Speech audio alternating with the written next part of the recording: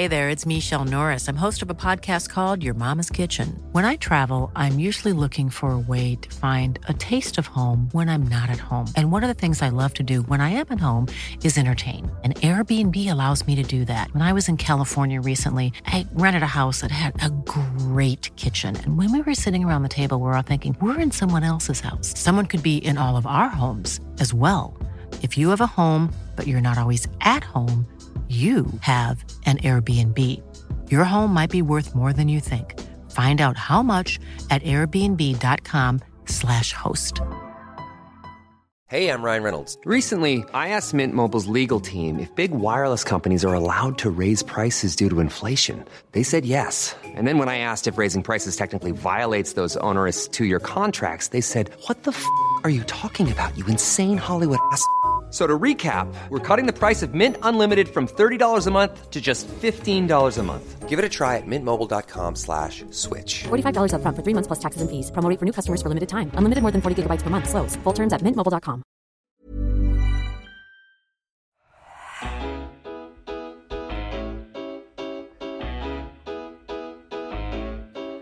Hello everyone and welcome to another episode of the Roker Report podcast in association with the Sunderland Community Soup Kitchen. And today you join us in the aftermath of Sunderland's win over Wimbledon. I know we were in the pub yesterday and we had a few beers and chatted about it then, but this is a bit more in depth. And first off, it's Martin Wanless in Australia. How we doing, mate? I'm champion, yes. Very pleased that we managed to follow up our first defeat of the season on Tuesday with a win on Saturday, because I think we've got a tough run of fixtures coming up, and if we hadn't got that 3 points yesterday, it could have been a tough end to the month, couldn't it? But yeah, very happy. And we're also joined today by a very special guest. It's Tom White of Sky Sports News. I was about to say how you doing, Tom, but we'll just let everyone into the crack here. We've spent the last 40 minutes getting your headphones set up, so you're probably more relieved than anything, are you? It's been 41 minutes it's taken me to get these headphones set up, and as I said to you, I'm ashamed to say someone usually does this for me. I'm completely useless unless it's written on an auto cue in front of me. I really am completely useless, and there I've just proved it in front of both of you. Well, bit of a culture shock, innit? I think you're going to have to get some IT skills. Before we get into the weird and wacky world of Sunderland, though, how are things with you anyways, Tom? You still living the dream there over at Sky? Yeah, very, very happy right now.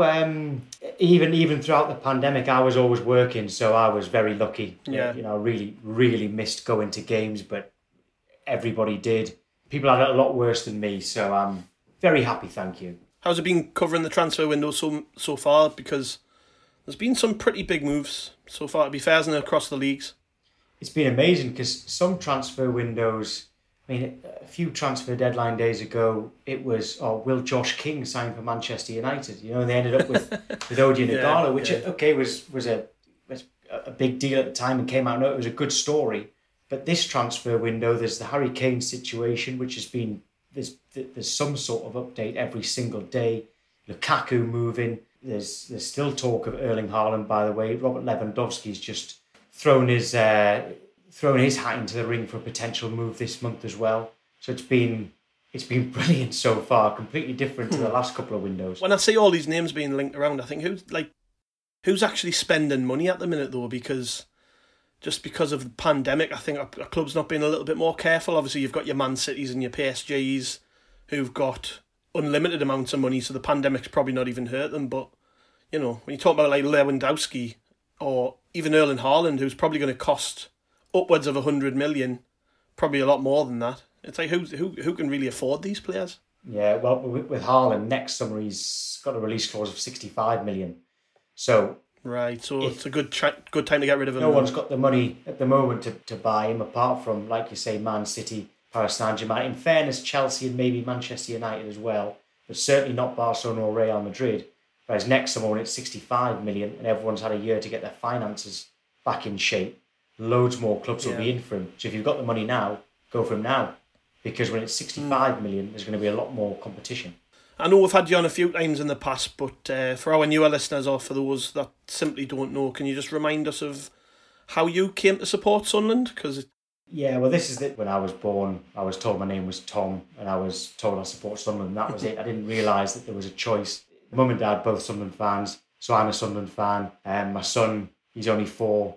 He's had every kit since he was born. He was born just after our relegation from the Premier League was confirmed by Bournemouth at home.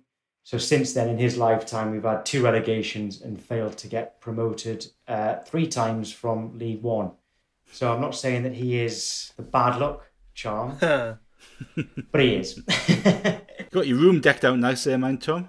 Good stuff in the background. Well, I've got an office in the garden, so it's like I suppose it's like a shed, but it's got windows and it's got sky. It's it's got all the electric. It's got a fridge. And I've got every Tyne-Wear Derby win since I first went to a football match. I've got a picture from every single one of them. Brilliant. I see it's not usual to see Sunderland fans on the TV, but then there's Dave Jones as well, so maybe it's a bit more usual than we realise. Yeah, well, exactly. I'm not even the best Sunderland fan presenter at Sky Sports, let alone the only one. On to the game then. We beat Wimbledon 1-0 yesterday. Martin, good result, do you think? Happy with the 3 points? I think it's a cracking result. I think it's one of those that you look back on. It's one of those games that you look back on if you've ended up with a successful season and go, that's a crucial win. That and you kind of look back at some of the other promotion seasons that we've had. Like I was thinking back to the first time we went up under Peter Reid. The first 2/3 of that season, we were scrapping out 1-0 wins in a lot of the games. It's just those scrappy, get in, get 3 points, get out. And they're invaluable, and like last season, we'd have drawn that or got beat. Good win then, Tom. I think it went under the radar that Wimbledon have actually had a decent start, to be fair. I was watching the Quest highlight show and the guy on there mentioned that prior to the game, they'd only lost 1 in 11, which I had no idea about. You sort of say Wimbledon at home on the fixture list, don't you? And you think, well, we should have beat them. You don't realise that, I didn't realise it had such a good start. No, and Their game plan was a good one. It was a Sam Allardyce game plan. It was a make sure we don't concede and try and nick a 1-0, which they actually could have done. And I was actually quite impressed with them. And they had their right winger was I think it was Asib. I think his name might be. I need to look that up. Actually, I was talking about him on air last night, and I've already forgotten his name. And I was speaking to a few Wimbledon fans who reckon that they want to get £1 million for him. Well, I would pay the £1 million, even though we're in League One. He looked brilliant playing on the right-hand side for them. He was superb. I could see him going to the Championship, actually. But I liked them. I thought they were good. And the fact that we still managed to win that game, and crucially, I'm one of these who are obsessed with getting a clean sheet. And that's the first one of the season. And that was vital for us, really important, especially when our defence isn't complete yet, and we changed the goalkeeper. Getting that first clean sheet is vital as well, because once the defence start to believe that they can keep clean sheets, more should come. But very satisfying victory. Yeah, you've got to give credit to the defence, Martin, haven't you? Their strikers just never had a sniff, I think. Doyle and Flanagan, to be fair to them, they've put a really good partnership together. I said on the pubcast that, they were sort of forced together in pre-season because we had no other centre-halves, but then Doyle's just brought out the best in Flanagan, I would say. This is as well as I've seen Tom Flanagan play for Sunderland. I agree, and I think it's the first time that we've seen Tom Flanagan play on the right-hand side of the defence for us. Yeah. But if you told me, after that Lincoln playoff game, if you told me that we'd be starting the season off with Tom Flanagan and the 17-year-old in the centre-halves, yeah, I'd have been shitting myself, because you wouldn't think that would be a solid foundation at all, would you? But no, I think Flanagan deserves an enormous amount of credit. And I think you put the factor in that we've been playing without fullbacks, really. And obviously Serkin's come in, he's getting his fitness back. But Dan Neil went back to fullback yesterday and had a tough opponent, as Tom was saying. Yeah. Winchester's been playing the other side, and he's been playing fantastically well. And you've got a young goalkeeper behind them. So I think to keep a clean sheet, and I think that was our first clean sheet since we beat Bristol Rovers in March. That's crazy, isn't it, when you think of it? So it is. Yeah. And we'd actually gone on a really good run of clean sheets before that. I think we'd only conceded in 2 games in about 10 before that, and we went on a terrible run. I think it was 16 or 17 games since then that we haven't managed to keep one. So to keep that clean sheet, especially for Patterson on his first league start, it's massive. It just gives you confidence, doesn't it? Yeah, we'll move quickly on to Patterson. Then he was drafted in the last minute. Tom did a decent job for me. I think his kicking and catching was great. I listened to Lee Johnson talk about the actual situation that occurred. Burge sort of took a knock on his hip in the warm-up and then said he was fine, and then he spotted him in the tunnel and saw him walking a bit gingerly and thought, not having that. So you throw the lad in at last minute. But I've heard a lot of interviews in the past with like former players of other clubs even, where they talk about being given their debut at a club, and it's quite a common thing for a manager to just spring it on a young player. They won't tell them the night before because they'll be up all night, nervous and all the rest of it. So for Patterson, it was probably a good thing that he was just sort of, right, you're playing, and he was, all right, okay, straight into it. And to be fair, he did all right, didn't he? He did. By the way, that Wimbledon player is Ayub Assal. I said Asim. It was Ayub Assal. Right. I feel bad at myself for getting that wrong because it's supposed to be my forte. Well, anyway, at least you didn't get it wrong on air last night. That's the main thing. Well, yeah. Well, like I say, it was written on autocue in front of me. That's why. Patterson, I think he did do well. He did make one mistake, but that was the only negative. But that's okay. The defence are a team in itself, and Sirkin was there, just like Patterson was there when others made a mistake, so that's fine. And Lee Johnson said over the summer, Patterson is part of our first team squad. So if Burge isn't quite right, he has to play. If Burge played with an injury, that shows that actually Johnson doesn't really trust Patterson. Yeah. Mm-hmm. And that would be more of a worry for me if he hadn't played yesterday, knowing that Burge had that slight knock. So he came in, I felt comfortable, I didn't feel worried. Like I said, there was that one error that didn't lead to a goal. But other than that, I felt safe with him in goal. I think that's the best compliment that I can give. And the fact that we kept a clean sheet is huge for him and the whole defence. Yeah, I think he probably would have played on Tuesday anyways, Martin, but do you think he should keep his place? Well, I think he definitely will, won't he? I think he's going to... You know, you listen to Johnson... I know Johnson was talking about Jack Diamond when he said this after the game, but he's talking about getting 25 games for a player to develop, for a younger player to develop every season. And you obviously Patterson's played against Port Vale, he's played yesterday against Wimbledon, and he's going to play against Blackpool because obviously if Burge is carrying some sort of injury, he's not going to risk him. And obviously the only choice is Carney. I think Carney's got an injury as well, hasn't he? So Richardson would be the Carney missed the 23s game last week as well. So and I think Johnson mentioned it actually when he was talking about goalkeepers. He said once Carney's back fit, he'll be in the reckoning. But yeah, so it looks like he'll play. You'd certainly keep Patterson in for the Blackpool game, wouldn't you? And then if he has a decent game against Blackpool, it makes quite a tough decision for Johnson ahead of Wickham, doesn't it? Because that's going to be a tough game for the keeper. Yeah. And if Patterson goes in on the back of 2 clean sheets when we haven't had a clean sheet for 5 months, it's going to be a tough decision for Johnson to leave him out, isn't it? Hopefully we'll have another keeper by then, but we'll get onto that later. We'll get onto that later. Pretty much everyone agreed, Tom, that Carl Winchester was man the match after the game. Pretty much everyone I saw on social media, all of the sort of feedback from videos on YouTube and all the rest, everyone was saying Carl Winchester was man the match. So let's break his performance down. Firstly, the goal.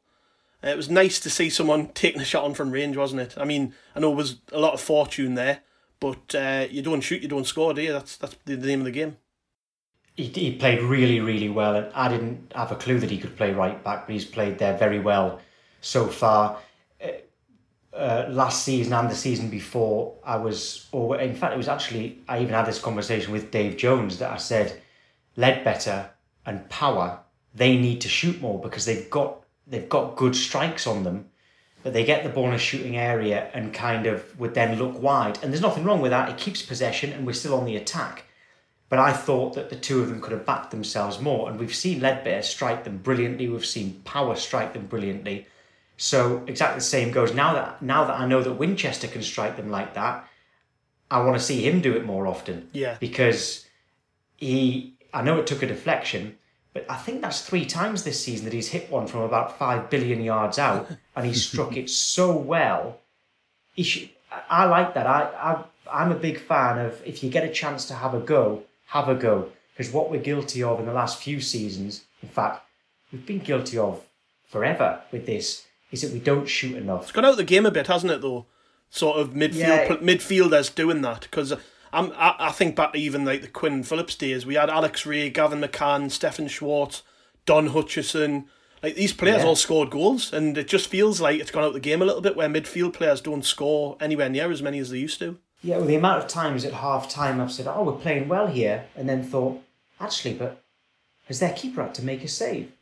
Yeah. I mean, if we can play well and just get a couple of shots from long range just to test the keeper, it could go in the top corner. Keeper might fumble it and go to one of our strikers. We might get a corner out of it. Something could happen. The worst that can happen is it goes out for a goal kick. But if we keep passing the ball around, trying to walk the ball in, it could be cleared and the other team could score on the counter-attack. So there's no harm in that. I'm not saying that we should just shoot on sight.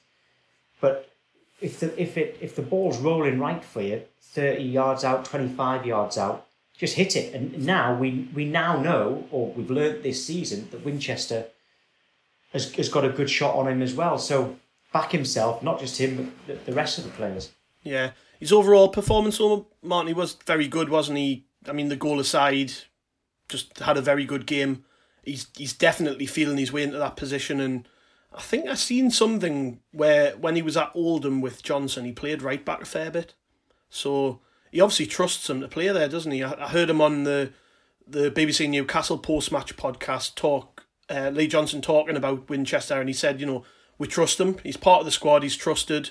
If I need to play him in the 10, central midfield, right back, or even at centre half, I would, because I trust him and I know his quality. He was signed sort of under the radar again. Like, we bought him from a League Two side, who, I don't think he really registered on anyone's radar, did he, Carl Winchester? But he knows as well as the rest of us that we're signing players now, and if he wants to be a fixture in this team, he has to impress in the time he has got on the pitch. So, is right back his position to lose now, do you think? Well, I think if you flip it around, right, so if we'd signed Carl Winchester in the summer as a right back, and he played as well as he has done for the first few games this season, we'd all be going, bloody hell, we've got a good right back there. Because his performance has been great. He's looked solid defensively, he's looked calm in possession, he's got up and down that line, he's looked a cultured player, and I thought he was great on the ball yesterday. But as Tom said, he's got a goal threat from right back. Yeah, he had a good shot saved against Burton on Tuesday. He's took a pot shot yesterday and won us the game. And like, to me, if you can have somebody in the fullback positions who can contribute 4 or 5 goals a season, you've got a tremendous advantage against teams who don't have that. We saw that with Luke O'Nien, didn't we, as well, when he first went into right back. I think he scored 5 or 6 that season from right back. Just because you've got a bit of an offensive mindset as well. And I think some of the lads last night on the pod made the point about Winchester's playing so well, we have to get him into midfield. And to me, that's counterintuitive, because Winchester's never played as well as he has done for us in midfield as he is playing at right back this season. Mm-hmm. So to me, you kind of go, you know what, that's your shirt. Keep until somebody comes in who's going to drastically improve on what you can do, or you fall out of form. Yeah, knock yourself out. Winchester wasn't signed on. We're using data and stuff now to sign players. It's a more modern way of signing players. But as you know, I speak to a lot of managers, whether they're out of work managers or current managers, and they all say there's lots of things that they say in common. One of them is any manager, when he joins a club, will try to bring in a player that he knows. Now, Johnson has had Winchester in the past. And the reason a manager will bring in a player that he knows is that he's got a voice in the dressing room. If the dressing room aren't particularly happy with something, a decision a manager has made, that player can say, well, hold on, actually, he did that at this club and it really worked. That kind of thing. Yeah. You've got a voice in the dressing room. So Winchester was signed because he was in the last 6 months of his contract. Johnson liked him as a player, and he is a good player. So he liked him as a player. He wasn't expensive. He knew what he could do, but crucially, he had that voice in the dressing room. And that was very much, Winchester was Johnson's signing before all of this all of the data had time to come in. And in fairness, I'd imagine the data analysts at the club are probably looking at it and thinking, yeah, we probably would have been quite happy with that signing as well. Yeah. I thought Dan Neil was brilliant again, Martin, even out of position. Just so assured, isn't he? He's a cracking little footballer. Like I'd sit here all day and sing Dan Neil's praises. I think like Winchester, I just don't see how you can drop him at the minute. Doesn't matter where he plays. No. Like he's played so well that I think when Cirkin's fully fit, he's the first name in central midfield. Oh, like he's absolutely. made that centre midfield position his own. And like to me, he's a future captain. When you look at his performance yesterday, and I think he's got good leadership qualities. He was always wanting the ball, and he's got a bravery about his play. That's what I like the most about him. Brave. He's just so brave. Isn't afraid to try things. It's quite remarkable for such a young player, isn't it? I mean, can you remember seeing a Sunderland player that brave, like as a young man, like who's come through? I mean, I don't even think Jordan Henderson was that brave at this stage of his career. I know it was at a much higher level. Yeah. But Dan Neil, for me, you'd think he'd played 200 games already. But he's got such a beautiful eye for a pass, hasn't he? You can see things, and it just adds such a different aspect to what we do compared to what we've done in the past few seasons. He's looking forward all the time. He's looking to get that ball into a forward, for a forward to run onto or to just make something happen. And that's his first thought. It's always try to make something happen in the game and affect the game positively. Yeah. So to me, he's the first. Once everybody's fit, it's him plus one in the centre of midfield. Yeah, I wouldn't disagree with you there. Tom, with regards to Dan Neil, then he's like I've just said, just impressed pretty much everybody. But as a spectator, that's the type of player you like to watch, isn't it? Somebody who tries to positively affect the game. What this is going to surprise you is that when I see Dan Neil, the biggest comparison I can make is with when we had Ki Sung Young on loan for that season. Yeah. Because. And when we had Key, he was so different to anyone I've seen in a Sunderland shirt. He was, like you said, brave on the ball, great eye for a pass, always seemed to have time on the ball. And I would describe Key as a classy footballer until he signed for Newcastle, of course. But with Dan Neil has got all of that. Yeah. And he's younger, and he's come through our academy. He's one of our own. We own him. He's not on loan, and I've been really impressed with just the way when the ball comes to him. Sometimes any player in any position, sometimes the ball comes to him and you think, oh, he's under pressure here. He needs to get rid of it. You need to shout man on. Dan Neil seems to have great awareness of who's around him, teammates and opposition, and he takes the ball so calmly and like he's got. Like the ball can kind of glue to his feet with his first touch, glue to his foot with his first touch. And as he takes the ball, he's already looking to see what else is around.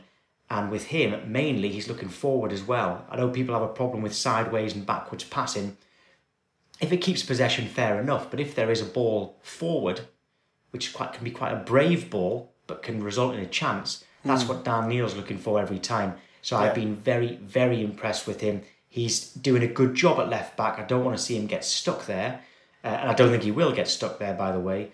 But very, very impressed, just like you two are. And I think, well, every Sunderland fan so far. I don't want to bring the tone down too much, but I thought McGeady and Gooch really struggled again. Like they did at Burton, I don't know. I'm just a little bit worried that they've struggled in the last few and haven't really had a meaningful impact on the game. And we know they can. But is there anything to be concerned about, Martin, really, with that? Do we just need to be a little bit patient? I know creative players do go through patches where they struggle to affect games, but is there something to be a little bit more patient about, do you think? I think it's a funny one because I think, they're probably two very different situations. You wonder with McGeady how fit he is. Yeah. We know he had an injection and he missed the last few games of pre-season, didn't he? So yeah. How fit he actually is a question. Also, to be fair to him, he's been having to play in front. He's done an awful lot of good defensive work to look after Dan Neil when he's been playing left back, and also when Cirkin has come into the side. So he's had that defensive responsibility as well. But he hasn't really hit he certainly hasn't hit the heights that he hit last season, has he?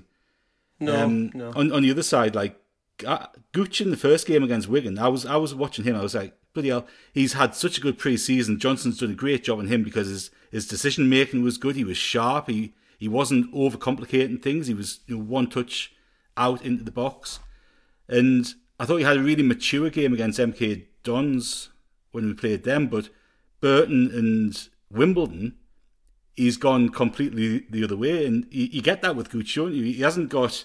He never seems to have that really happy medium where he has. No. I suppose that's why he's a League One player, isn't he? Well, it is, but he's coming to the age of his development now where you want that consistency to come in, and consistency usually comes in. It's normally with a younger player where you get that real sort of discrepancy in performance. So I think I'd like to see somebody else come in as a new signing who can play in those wide areas, because really there's not a great deal of competition, is it? If you put Jack Diamond in the mix. And sorry, just to jump in, but Diamond didn't even make the bench. Tells you a lot about where he's at. I think when I listened to Lee Johnson talk after the game about that, and he said that he just felt that Josh Hawkes, with his assist and goal record, if we did need somebody in the last 20 minutes, he might be a better option. So that he sort of fell down behind Hawkes really in the pecking order, Tom. I would agree with Martin. I don't know what you think, but I think we need somebody else on the wing. Just a little bit more competition there. I see. I'm not actually sure if we do. McGeady, something doesn't look quite right with McGeady. He might be playing with an injury, which we know he's done in the past, and fair play to him for putting the team first. If he needs, even if it's 2 months out because he's injured, then take him out for 2 months so that he comes back and can be as amazing as he was last season. But I don't know whether that is the case. As for Gooch, I actually don't think Gooch has been playing badly at all. I think if Gooch is normally a 6.5 or 7 out of 10, maybe for 3 games in a row, but then we'll have a game where he's a 9 and can win a game, that's fine. I'd keep playing him. I've got no issues with Gooch. McGeady, let's see if he's if he's fit enough. Jack Diamond can always come in.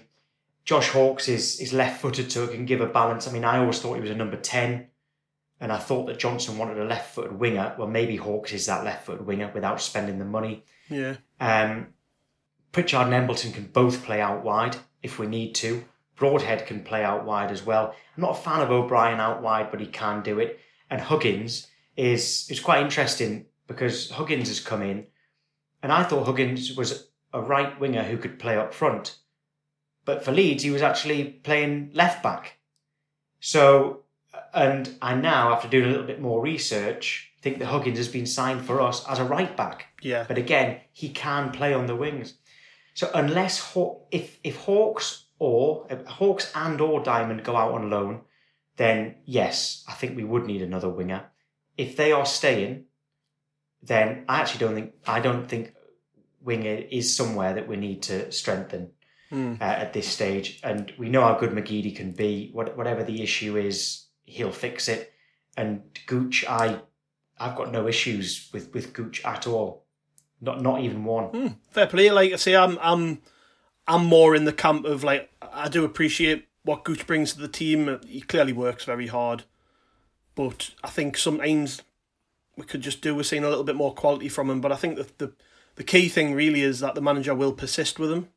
So he has to at some point deliver and contribute to goals and assists.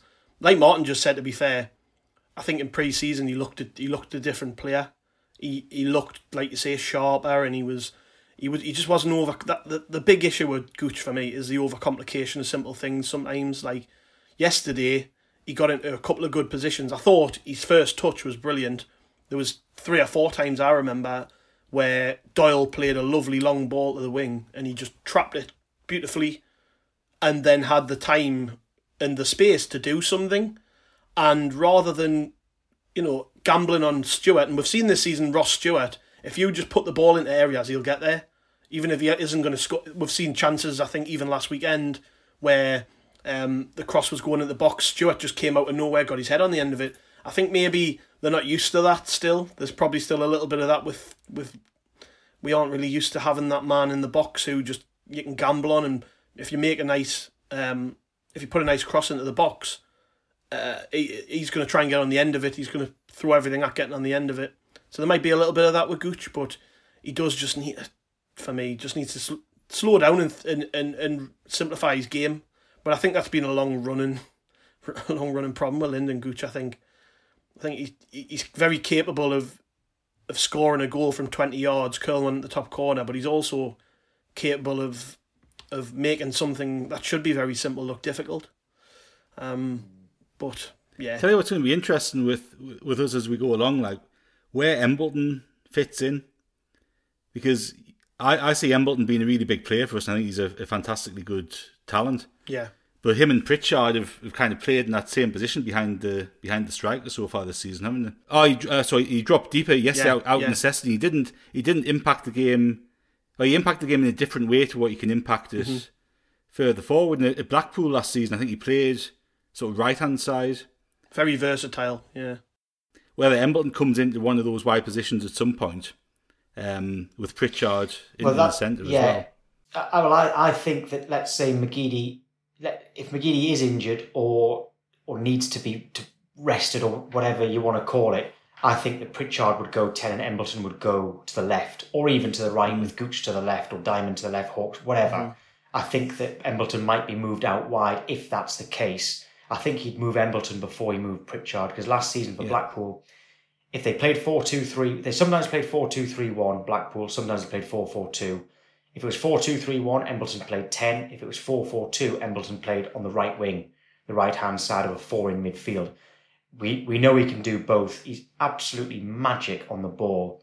And what really impresses me about him is that he is one of the very, very few people in the history of football who are actually genuinely both-footed. The fact that he takes corners from the right-hand side with his left foot and corners from the left-hand side with his right foot this is just me being a really sad football fan, but that mesmerises me. I love that as well. Really does. That was something I was going to bring up. It was great yesterday watching him take corners with his left foot, and I had to point out to my dad. I was like, "Do you realise that's his wrong foot? Like, is it?" So, well, to be fair, I think he's good on both feet. You know, he hasn't got a stronger foot. There's very few who are genuinely both-footed. There was there's Embleton, there was Santi Cazorla, Obafemi Martins as well, from Birmingham and Newcastle. Bobby Zamora was both-footed, but there's not very many players who are as good with their right and their left. I mean, McGeady's not far off, but not quite. He is predominantly right-footed. But actually, Johnny Evans was very good with both feet, but I've not seen anyone quite as identical with both as I have done with Embleton and Cazorla. Can you imagine being able to do that? There you are. Just, I'll take a corner with my left foot now. I'll take a free kick with my right, and it feeling natural. I'm a terrible five-a-side player, but I can just about toe peg it with my right.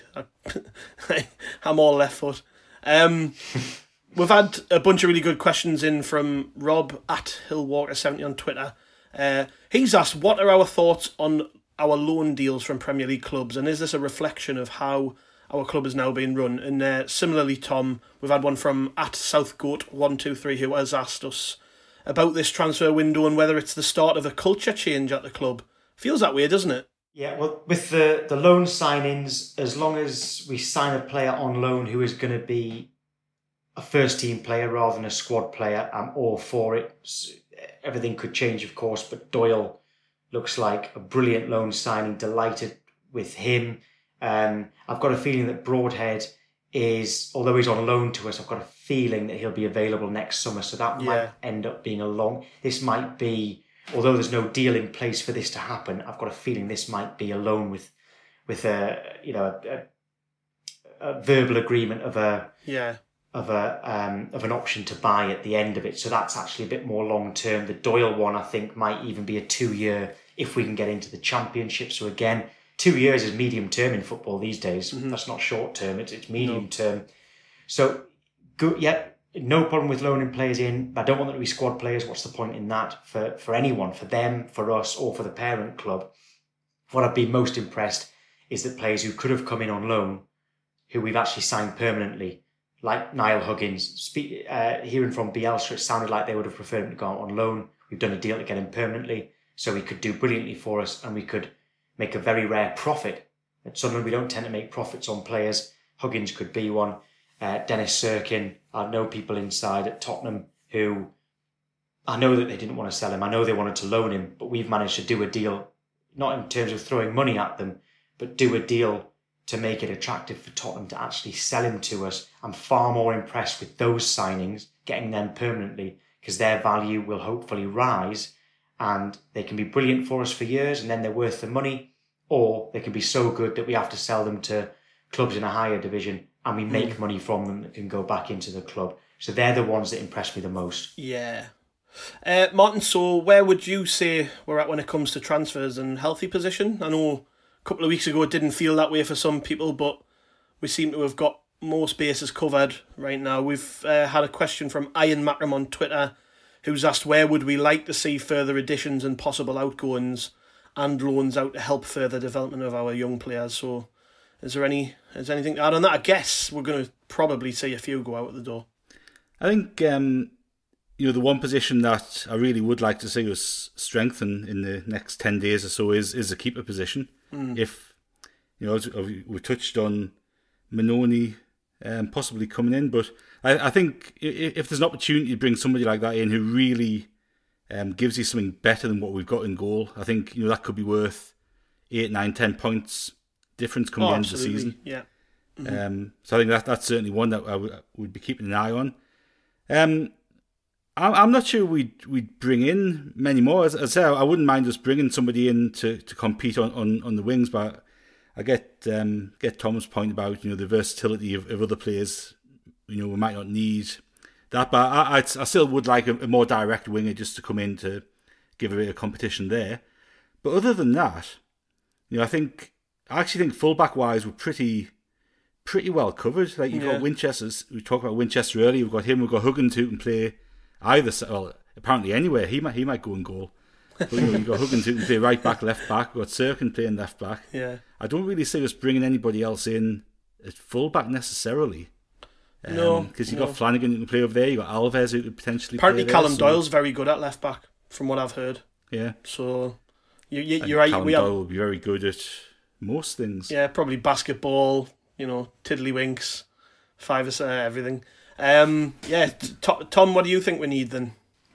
I think if Huggins has been brought in as a right back, the fact that there's him, Winchester, O'Nien, and there's young Kenton Richardson, if he doesn't go out on loan, can play there as well. And actually, Ollie Younger, and although I don't like Lyndon Gooch to be wasted in a full-back area, he can play there. So provided Huggins has been signed as a right back, which I think he has, I think we're probably okay there. Wouldn't complain if another one does come in. Left back, Serkin will be first choice. I actually think we do need another left back. I think because, let's say, Huggins and Serkin are our only out-and-out full-backs, and Winchester and Dan Neil, they both get injured, and Winchester and Neil go back into full-back, suddenly we're short in central midfield. And rather than rectifying that by bringing another central midfielder, I'd prefer to have specialist full-backs. So I think a right back we could probably live without. Left back I think we definitely do need. That's the only thing I think we definitely do need. I expect Grigg to go, and I think an out-and-out striker will come in. Stewart's an out-and-out striker. O'Brien isn't necessarily an out-and-out striker, although that is his best position. Broadhead isn't necessarily an out-and-out striker.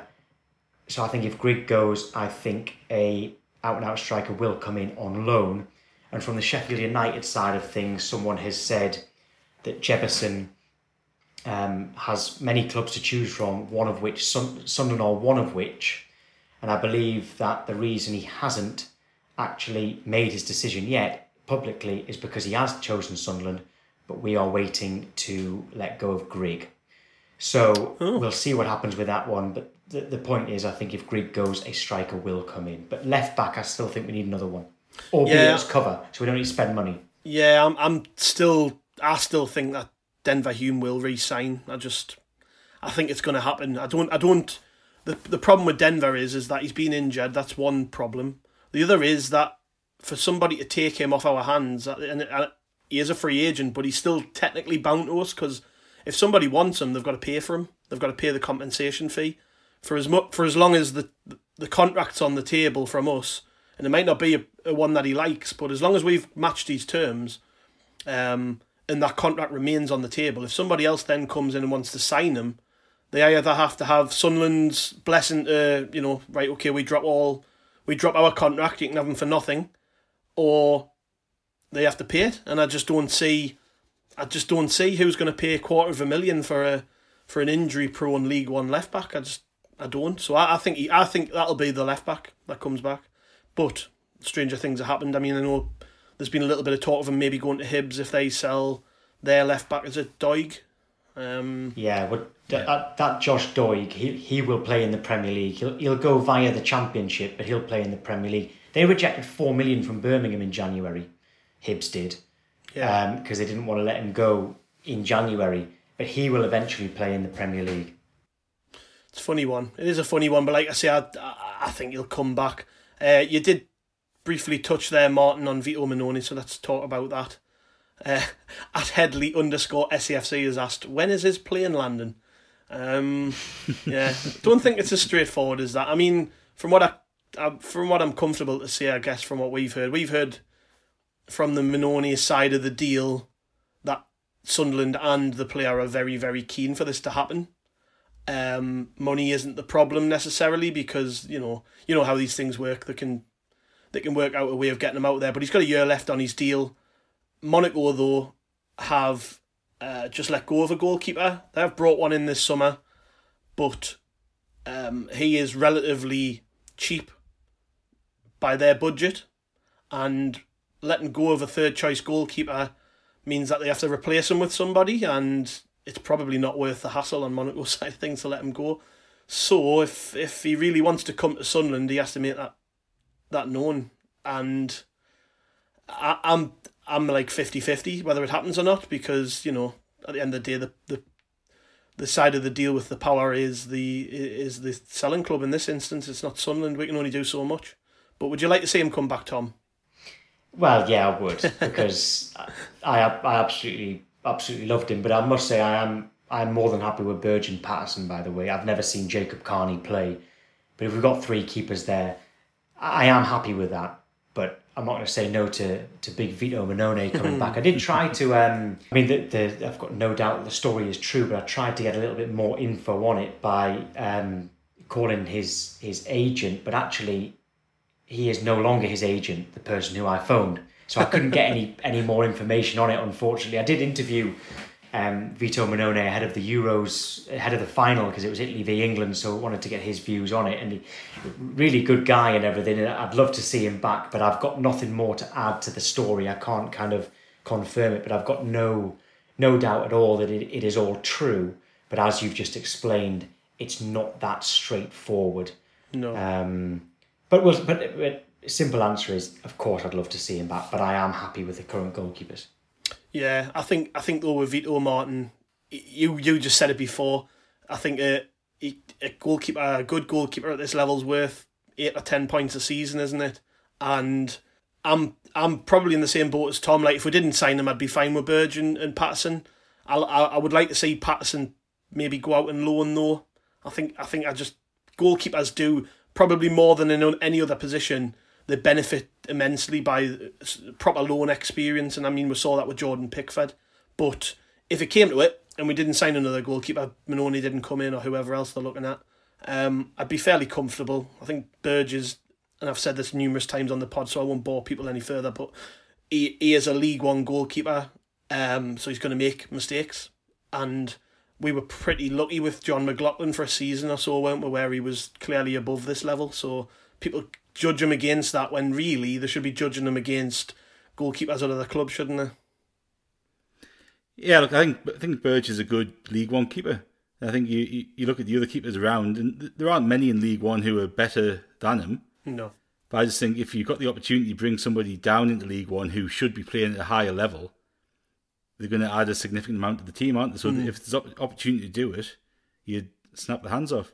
Yeah. I think I agree Patterson, however he gets it, Patterson needs first team football this season. So whether it's with us or whether it's on loan, he needs a good stint of regular football at first team level, doesn't he? Because that's the only way he's going to develop. Yeah. If he plays it with us, he's going to make mistakes, but he's got to get that experience. And if he goes elsewhere, he's going to make a few mistakes. But I think just for him, this season's vital. He's got to play a decent amount of games somewhere. Yeah. And if we don't sign a keeper, hopefully he'll get a decent run in the side at some point this season with us. Yeah. Quick look ahead to Blackpool then. Tom, are you going? You like your away days, don't you? I do like my away days, and I couldn't go to the Blackpool one at New Year that time, which I'm still annoyed about now. It was great. No, I'm not going to Blackpool. The game was crap, but the weekend was great. Yeah, we won though, didn't we? We won on that New Year, 1-0, didn't we? Did Manchester score? Yeah. It wasn't a great game, but it was just nice being in a stadium away from home where there was like 8,000 of us and 1,000 of them. Yeah, so no, I'm not going to Blackpool. I went to MK Dons and I went to Burton. I've actually not been to the Stadium of Light since Blackpool at home, that game where Greg rounded the keeper and put it wide. It was 1-1. Armand Nanouye scored for them. I've not been to the Stadium of Light since that game, although I am going to be back for the Charlton game because it's the day after the Sam Allardyce talking that I've got in Sunderland. So I'm delighted about that. When the fixtures came out, I was like, brilliant. Because I would have been devastated if it was an away day near me and I was up in Sunderland. So this couldn't have worked out any better. So I can go with my dad to the game for the first time in a long time. So no, I'm not going to Blackpool. I think he will make changes, not because he's devaluing the competition, because I'm desperate for us to win just because it gives us a chance of playing Newcastle in the next round. I'm the same in the FA Cup. We're never going to win the FA Cup from League One. We're not going to win the League Cup from League One. But we could draw Newcastle. Yeah. And it would be, well, we just want a derby, don't we? Yeah. I don't think we would beat Newcastle. I don't think we would beat them, but it would be a no-lose situation, really, because even if we battle and lose 1-0, it's we're in League One. They can't take the mick out of us too much. So I want to go through. I do think he'll make changes. I think he'll want to see Huggins. It looks like Sirkin needs more first-team football, so there's 2 changes straight away. I think he'll want Wright to get up to speed with match fitness. I think he'll want to see Alves. Yeah. So there's a whole new back 4 from the weekend. Evans will still be out. I guess he'll put Dan Neil in midfield with either Winchester or O'Nien. He'll definitely want to play Pritchard. I think he'll want to play Diamond as well. So I've pretty much named most of the side then. I definitely think you'll want to see Broadhead and maybe O'Brien as well. So it could actually be, with the exception of Neil and either Winchester or O'Nien, it could well be 9 changes for the side. I should have thrown this in, by the way, when I was talking about fullbacks. We are in for a player from Arsenal actually called Ryan Alebiosu. Never seen him play. I hadn't heard of him until someone told me about it. We're in for him, but at this stage it's only in talks. I know he's a fullback. Don't even know if he's right or left. So we are in for him. And when we were talking a few weeks ago, there was a lot of talk about an Exeter right back called Josh Key. Yeah.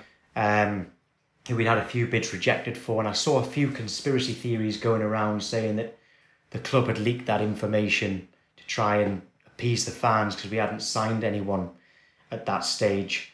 Well, I can assure you that story is absolutely true. We've been in for this Josh Key from Exeter all summer and haven't been able to get him.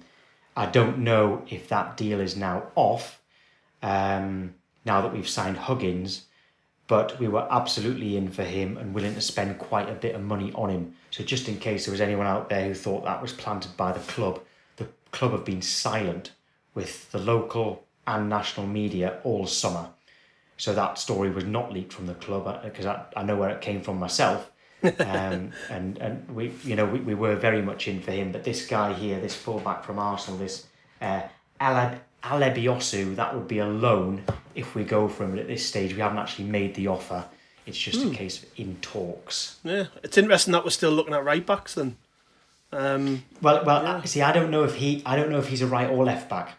I basically was given the name, and I forgot to even research him because I'd never heard of him. Right. Okay. But he is a fullback. Well, we do definitely need a fullback, and they can't just bank on Denver Hume re-signing, I suppose, because like I said, a club could actually come in and pay the money, and then we would be like, oh, okay. So they've obviously got targets that they've got to line up. I think there's still plenty to do. I know how long's left of the window, like just over a week. Plenty to do, Tom. And I think there'll be a few ins and outs at least. Yeah, it's next Tuesday night is deadline day, but we could still get Hume after that because he's technically a free agent. But yeah, I think at the moment, once Grigg goes, I think we might see a few more come in. Yeah. Is that likely to happen, do you think, Tom? Yeah, I think he'll definitely go, and someone would take him on loan for a year, and it's the last year of his contract, so they'd take him on loan and hope to get him for free next summer. So it would effectively be his time at Sunderland would be over. It would just depend how much of his wages we are still willing to pay. Yeah. And if Christian Speakman and Kirill Louis-Dreyfus dig their heels in and say, we're not paying a penny of his wages, if he's going, you're paying the lot, Grigg would either have to take a pay cut, or that club would have to find his wages in full. And that's going to be very difficult for any League One club. Even we wouldn't pay those wages now. We paid them then. We wouldn't pay them now. And if he stays, I think Lee Johnson would actually... I think he'd feature. I think he's not featuring at the moment because he expects to lose him. I think if he stays, he would feature. Like I said, Ross Stewart's the only out-and-out striker that we've got, apart from Will Grigg. So who knows, Will Grigg could get some game time. We know he can score goals. His time may not necessarily be over, but I'd be surprised if he doesn't move on between now and next Tuesday. Well, Tom, thanks for joining us. We're very grateful for your time. Just remind people where they can find you on social media and what times you're usually on the air, because you're on nearly every day, aren't you? Yes. Yeah, well, it's at Tom White Media on Twitter and Instagram. And in terms of when I'm on, throughout the transfer windows, every transfer window I do Good Morning Transfers, which is 9 a.m. till 10 a.m. on Sky Sports News. I also do Transfer Talk, which is midday till 1 p.m, apart from on a Monday where it's 1 p.m. till 2 p.m, because Ref Watch is extended on a Monday morning on the football show. I also do Saturday nights. As soon as Soccer Saturday finishes, I'm on 6 till 9 p.m, giving all the EFL goals, unless, of course, I've booked it off as holiday to go to a game. and then you can find me at a League One ground where Sunderland are playing in the away end. Well, I'm surprised you've got time to do anything else. Sounds like you're very busy. And cheers, Martin. And thanks everyone for listening. Of course, we'll be back before the weekend, so be sure to catch up with us, and we'll see you all later. Bye now.